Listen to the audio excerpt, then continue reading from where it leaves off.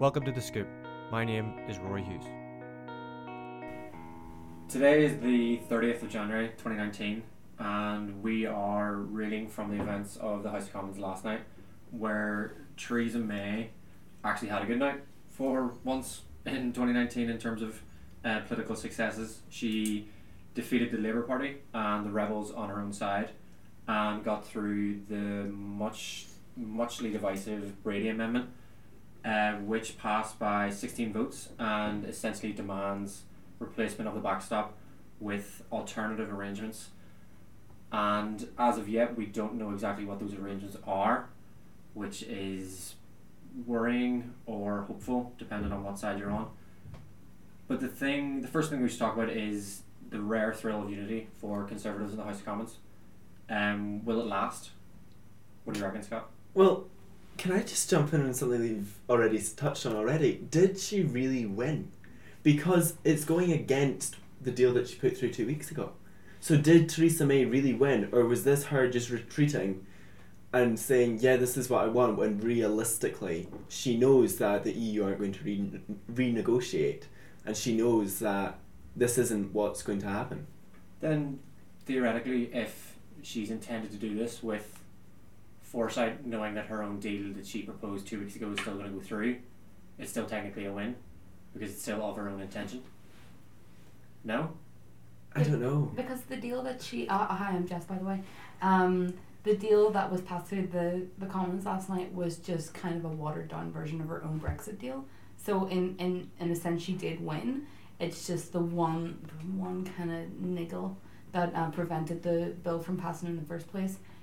Probably one of many things that prevented it passing in the first place was the backstop, and now she has mandate from the Commons to go back and but that renegotiate. That niggle is the most divisive part of the whole thing. Yeah, that niggle is a big old thing. Yeah, and the fact that she's removed it or altered it or amended it, however you want to look at it, it has given her more of a whole party image for the first time in a long time, till at least probably Chequers, whenever everything became very divisive.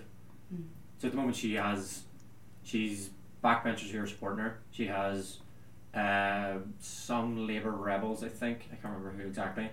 And the ERG actually came out and supported her last night, which, as Michael has said previously in this podcast, have been a long-term difficulty for Theresa May. So do you think, is it a front then, basically what you're saying? It's not really a win? I don't think it's a win. I think it is her going back on what she wants and what she knows will happen to please the DUP and to please the rest of her party that weren't behind the original deal. Yeah, I think it's a bit of a diluted win. Yes. I mean, diluted, not diluted. It's kind of like in a sense that she has won, but because she has, like, I guess, crumbled to the pressure of the ERG and the DUP over the backstop, considerably,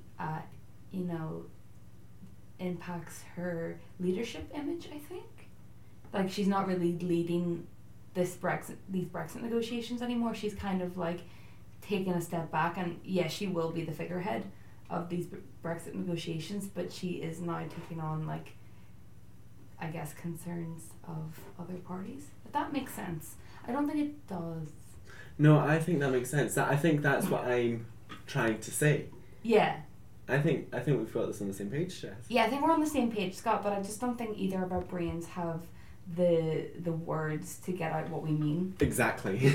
Okay, so let me try and figure out these words. Yeah, Roy, I throw these words out at you, and you take them, scramble them up, and you bring back what I want to say. So you're saying that Theresa May has not won because she was suffering so badly 2 weeks ago, whenever she lost the original vote by the greatest majority ever, that this victory, because she's essentially not continually rolling down the hill, is seen as a win, in that she's not still falling down the hill, but in realistic terms she's kind of hit a pavement Yeah. But she's still going to continue rolling down that hill. Yeah, she's hit a plateau, which Yeah. is quite nice. And it's nice to not see her fail anymore because, you know, she is the Prime Minister. But, yeah, essentially she's rolling down a hill, a horrible, nasty old hill. She has reached a plateau, but, you know, she will keep falling. And she will fall once she goes back to the EU and basically begs them for renegotiations. And they've already said that they're not going to renegotiate this deal anyway. So So then, just to jump in what you're saying, is no deal now more inevitable than ever? absolutely. But that was one of the amendments that they voted on last night. Oh yeah. Oh, here's an absolute car crash of a situation that's happened last night. That not only did MPs vote for a no Brexit. So sorry, MPs reject. First of all, BBC News. Please make your articles clearer because MPs reject no Brexit deal. What does that mean? Please, I don't like getting headlines like that when I'm trying to take videos of myself. Okay, I don't Reacting to the... reacting to Brexit. I don't like it, and that makes no sense. And then the absolute car crash that happened was the MPs were like, "Yeah, we don't want a no Brexit deal." So, Scotty, all right? So the headline that's sitting in front of me is MPs vote to reject leaving. Oh, but that's without any. That's not what BBC put out. That's what they put out now once Yeah. they amended it. But the breaking news headline was MPs reject no Brexit deal. So, dear God, please make it clear because I mean, that's a greater problem with the whole Brexit I've- scenario. I've Yeah. not seen Jess get so passionate about something while we've been doing one of these podcasts in yeah, such a usually long because I have time. no idea what's going on anyway. So I've just got really passionate about horrible grammatical judgments made by the BBC. Thank you. So, as far as I can tell, right, what I remember is they voted against the no deal. Yeah. So, they're basically saying, we don't want a no deal, we want a deal. We want a deal, and then just to make matters worse, then they voted to not extend Article 50, Yeah, which was which was- Yvette Cooper's one. Yvette Cooper's amendment. So they want a deal, but they don't want time to make a deal. It's getting to the point now where it's getting closer and closer to the wire. That's something that I noticed actually last night. Is the three big votes are the Brady Amendment, which was the to get rid of the backstop and bring about alternative arrangements, was 317 to 301. That's 16 votes. MPs voting to reject leaving without a deal was 318 to 310, Yeah. 18 votes. And Yvette Cooper's bill, which was the most sort of proclaimed one before the night, was 321 to 398. So there was no more than a 23 or 24 swing. Yeah. Am I right in saying that there was another amendment by Greaves? Please tell me if I'm saying Yeah. that right. And that was to postpone Brexit if there was no deal made by February 26th. It was. Am I It right? might not have been. It might have been. Oh, damn it. I thought I actually knew something for once Greaves' for this amendment podcast. Greaves' amendment was the one to suspend normal parliamentary procedure and allow people from the backbenches to proclaim ideas and proclaim motions and all that. So kind of that was stuff. Ah. giving control to Parliament. Yeah. And away from government. Oh, that would have been nice. There was a Reeves bill, which was a cross-party effort to also extend Article 50 and avoid no deal Brexit. Was that the one for the deadline, February 26th? I remember Yeah. reading one. Let me. Unless BBC messed me up again. Sorry, Yvette Cooper and Nick Bowles planned to give the government until February 26th to come up with a Brexit Oh, that was plan. Yvette Cooper. Yeah, Oh, so right. it was sort of, it was attached onto that, yeah. There's never more than a 23 or 24 swing. Yeah. Things are getting closer. People are getting not more opinionated because they should be opinionated as MPs, but decisions are getting closer and closer and getting more and more intense. Yeah. That clearly there's strong opinions on either side, but it's not a majority yes or a majority no vote, which is, I suppose, is the way that everyone else feels, is that no one really knows how Brexit's going to turn out, Yeah. and it's understandable that people are scared and people aren't really definitively, yeah, this is what's going to happen. Yeah. It just feels like more now than ever. The consensus around Brexit is the most divided it's ever been. and it's like you're talking about what today is 58 days before 58 Doomsday. days. Yeah. Yeah, the government still can't form a deal. They still can't, persuade the 600 odd MPs on a deal that's best for the UK, I guess. Yeah. And So that's scary. like the closest that they're coming to a consensus is on a hypothetical that, as we haven't touched on it yet, but Scott, you were saying it was almost six minutes after the decision last night that the EU came out and said, yeah, no, we're not going to renegotiate the thing that we negotiated already, and said we're not going to renegotiate it. Yeah. And then Donald Tusk today again has said, yeah, no, we're not doing that. So, aren't we just time wasting? Is this just a time wasting exercise going, the EU won't let us leave without a deal, it'll be catastrophic for them too, let's leave it as long as possible and then they'll jump in? Is that what the UK government are thinking? That's horrible to think of. That is like, it's like how I approach my coursework. It's like, let's leave it as long as possible, and you know what, the pressure of doing it the night before will make it good. Yeah. And it's like, how long can we leave Brexit until it either turns out really good or it's going to be a burning ball of mess? I mean, but there's two things with that. Yeah. Firstly, that you can't lock the EU and Theresa May and 600 people into the third floor of Maclay with just a load of tins of Monsters and Red Bull and bash it out. Secondly, personally, anytime I've left it for the last night before, it's not going to turn out well. It'll be done. Really? But it you always get to the point where you're like, right, it's just done, just get it away from me. Yeah. And in terms of future life, I don't want to live a future life of a deal that's like, nah, we got it done on the 28th of March. Be grand. Yeah, it kind of just feels like, I feel like I'm having PTSD of my dissertation all over again. And it's not nice. But taking it from the idea that Scott was saying then, is it stubbornness that's dictating politics, in that it's the original idea for the backstop came forward in December 2017. I think the original idea was put forward. It might have been in slightly different words, but the conceptual notion of it was around 2017. Then Chequers Plan came out in around October, and since then the DUP, who are the kingmakers, have said, no, we don't want that, no, we don't want that, even though a large proportion of Northern Ireland have said, we quite like this idea. Yeah, especially the businesses as well. Yeah, Northern who's actively came out against DUP. Yeah. So their stubbornness now has forced Theresa May almost to go back to the EU with a stubborn idea of, no, this isn't good enough, we're going to change it, even though the EU have said since December you can't change this deal. Is it just the worst parts of politics now are just perversely affecting everything? What do you reckon? Is that too doom and gloom? I don't think it's too doom and gloom. I think it's just accurate of what's actually happening. Because I think it's like the attitude of a lot of people that I saw as a reaction on the news last night was, well, why would the EU,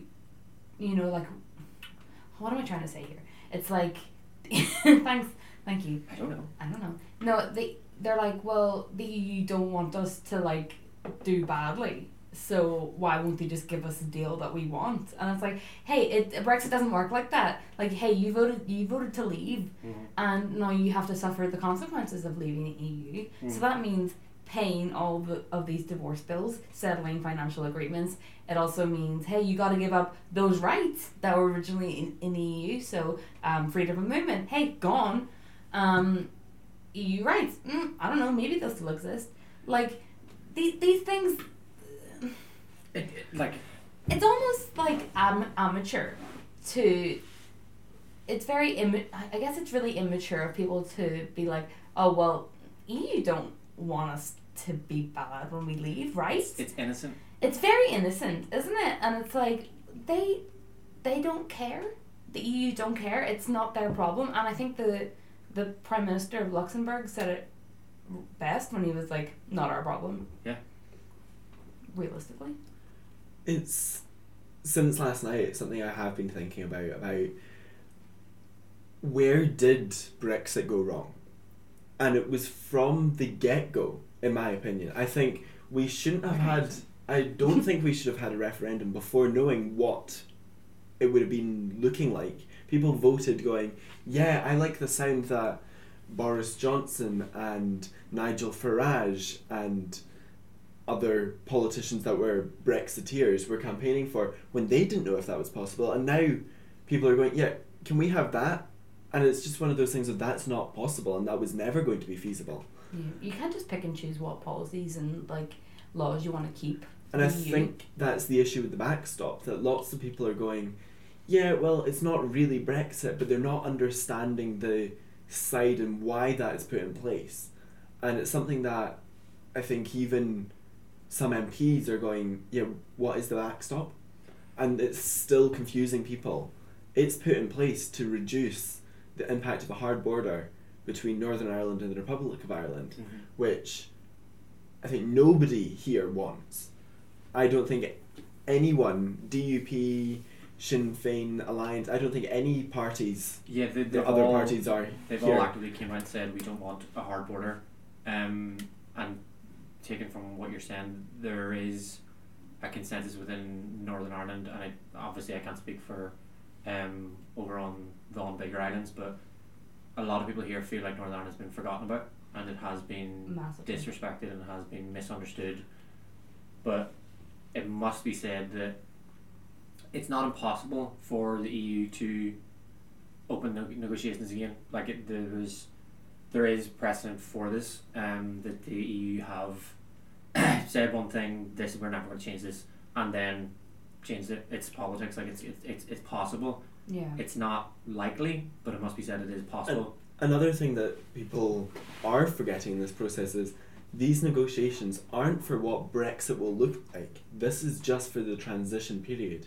We are only on the tip of the iceberg of negotiations. We are then going to go into another 2, potentially 3 years, I think now. 20 months, but Labour wanted to have an amendment for 9 months, but maybe 3 months, because the European Parliament goes on like summer leave at some point in the year. So they obviously want everything to get sorted before that or that's after pretty that. nice. That's nice. I mean, to be fair, they've been doing stuff. Yeah. Like, I'd like a summer holiday. yeah, that's what it's hard. It's something that people are going, yeah, this is the deal that we're getting. No, this is the transition deal. And I think that's what some people are forgetting, that yes, the backstop does give the EU control of, if we do go into the backstop, that's a big if in the first place. But if we go into the backstop, the EU can then go, yeah, backstop we've got rid of, we've got a suitable deal to replace it. So surely it's a motivating factor to work on a deal that's going to suit both sides. Yeah. And I also think that just to build on your point, Scott, it's we have to remember that Brexit and like this thing of leaving the EU, this is the first of its kind. No country has left the European Union before.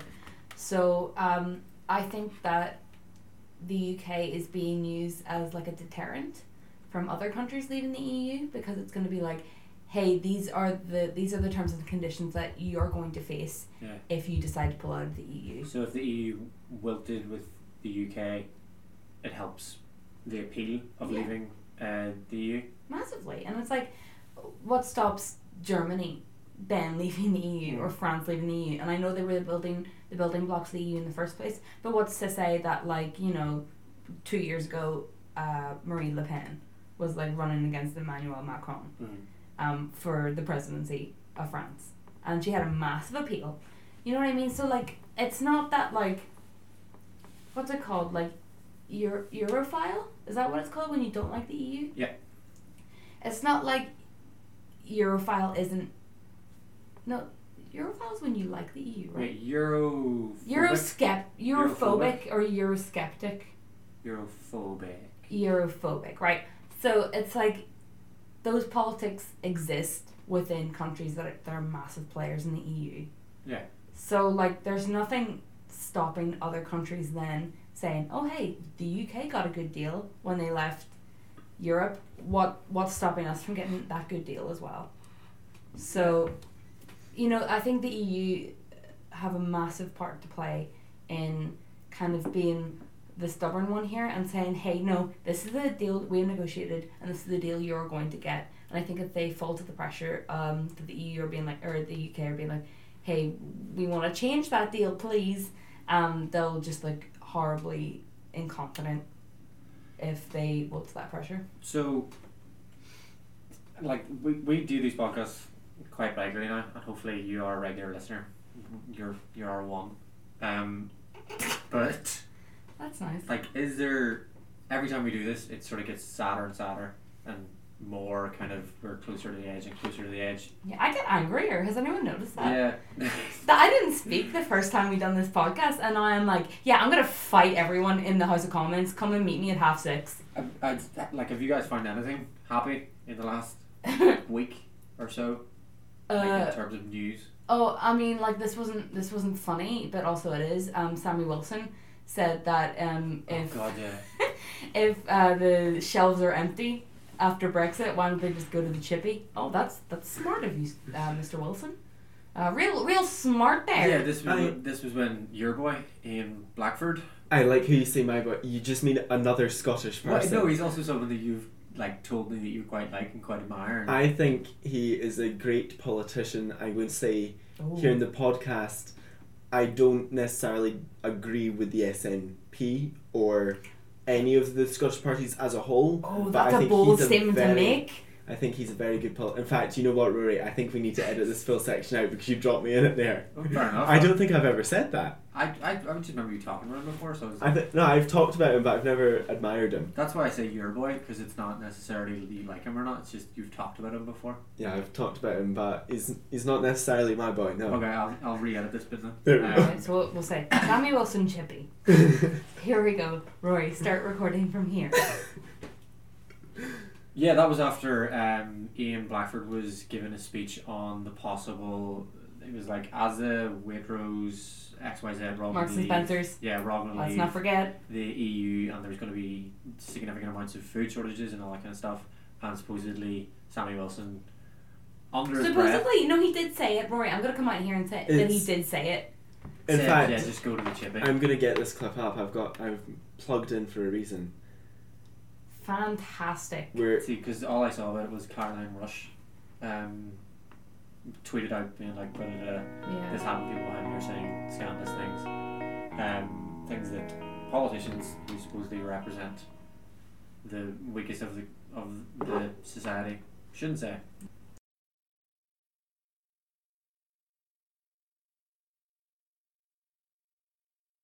What happened now, or what's going to happen, is Theresa May goes to Belgium. She very politely knocks on their front door, and In Brussels front door. yeah, there's a big front door. I've seen it. Oh really? I've never been to Brussels. I would like to visit. There's a big imaginary front door. I'm sure of it. She knocks on the door and she says, "Can I please have another deal?" And then EU, for all of the reported rumours, just say no. It's like a bad version of Trick or Treat, isn't it? Yeah, it's just Trick or Treat, change our agreement, please. And they're like, no, neither. so. I mean, surely she comes back to the House of Commons, then says, "I can't get this deal."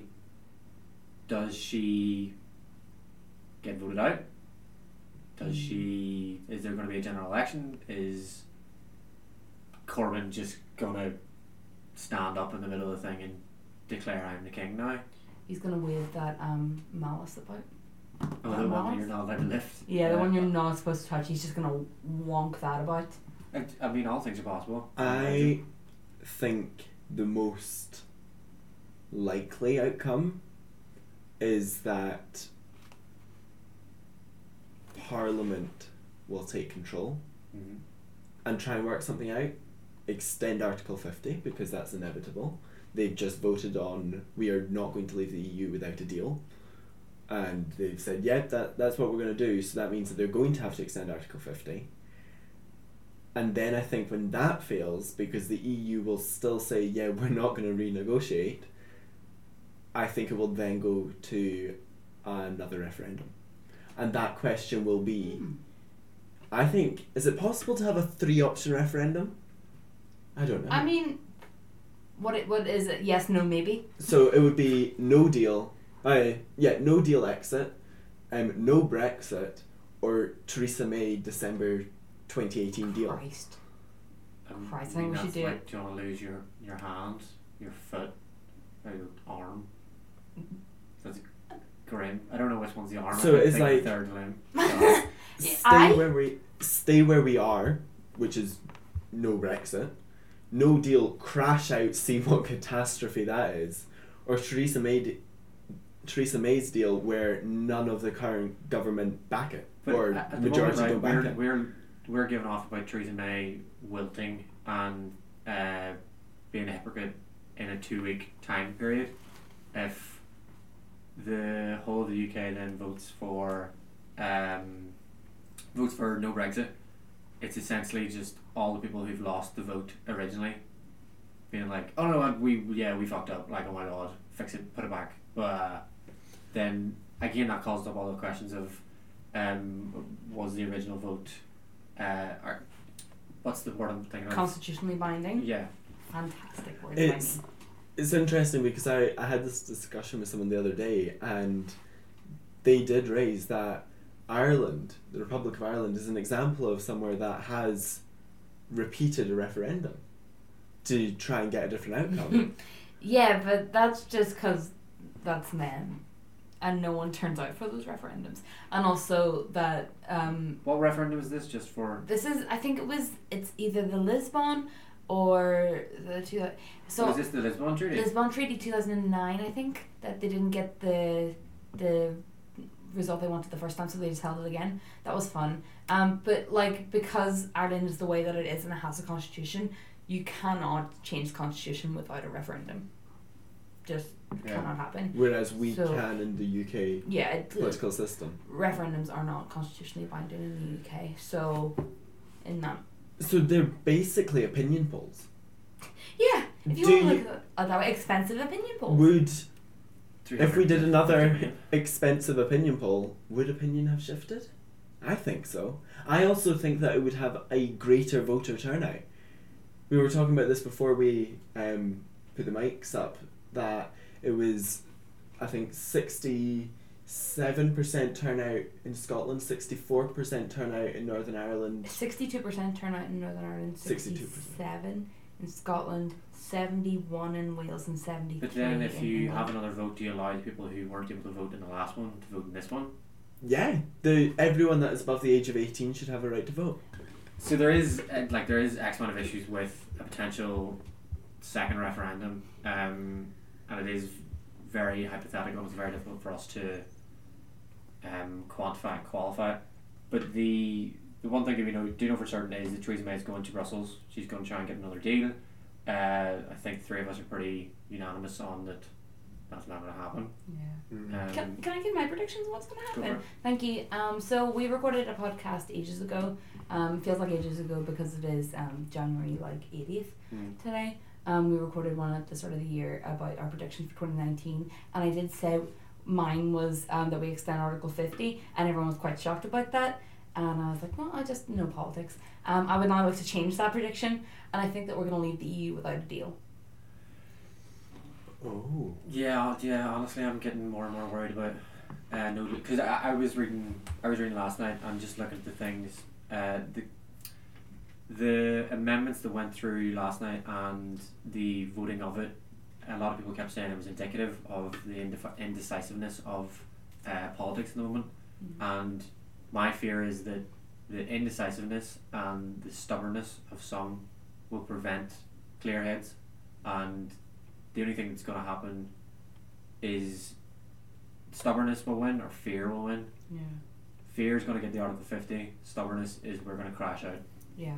What do you think, Scott? I think stubbornness will prevail. I hate to think, but I think stubbornness will prevail and we will crash out, which will be, I think, relatively catastrophic to say the least. Yeah. I quite like the term crash out. I was going to say, It sounds fun. on the term crash out, should we have, or should politicians have an actual lengthy debate about the implications of a no deal? Like realistically, what's going to happen, because I just know a no deal. In point, looking at the phrase no deal is not as good as a deal, because certainties against no certainties, whereas you should really have a discussion about this thing because it's becoming a real possibility. I think a no deal for Theresa May, she can still swing as a success purely because she has said in the past no deal is better than a bad deal.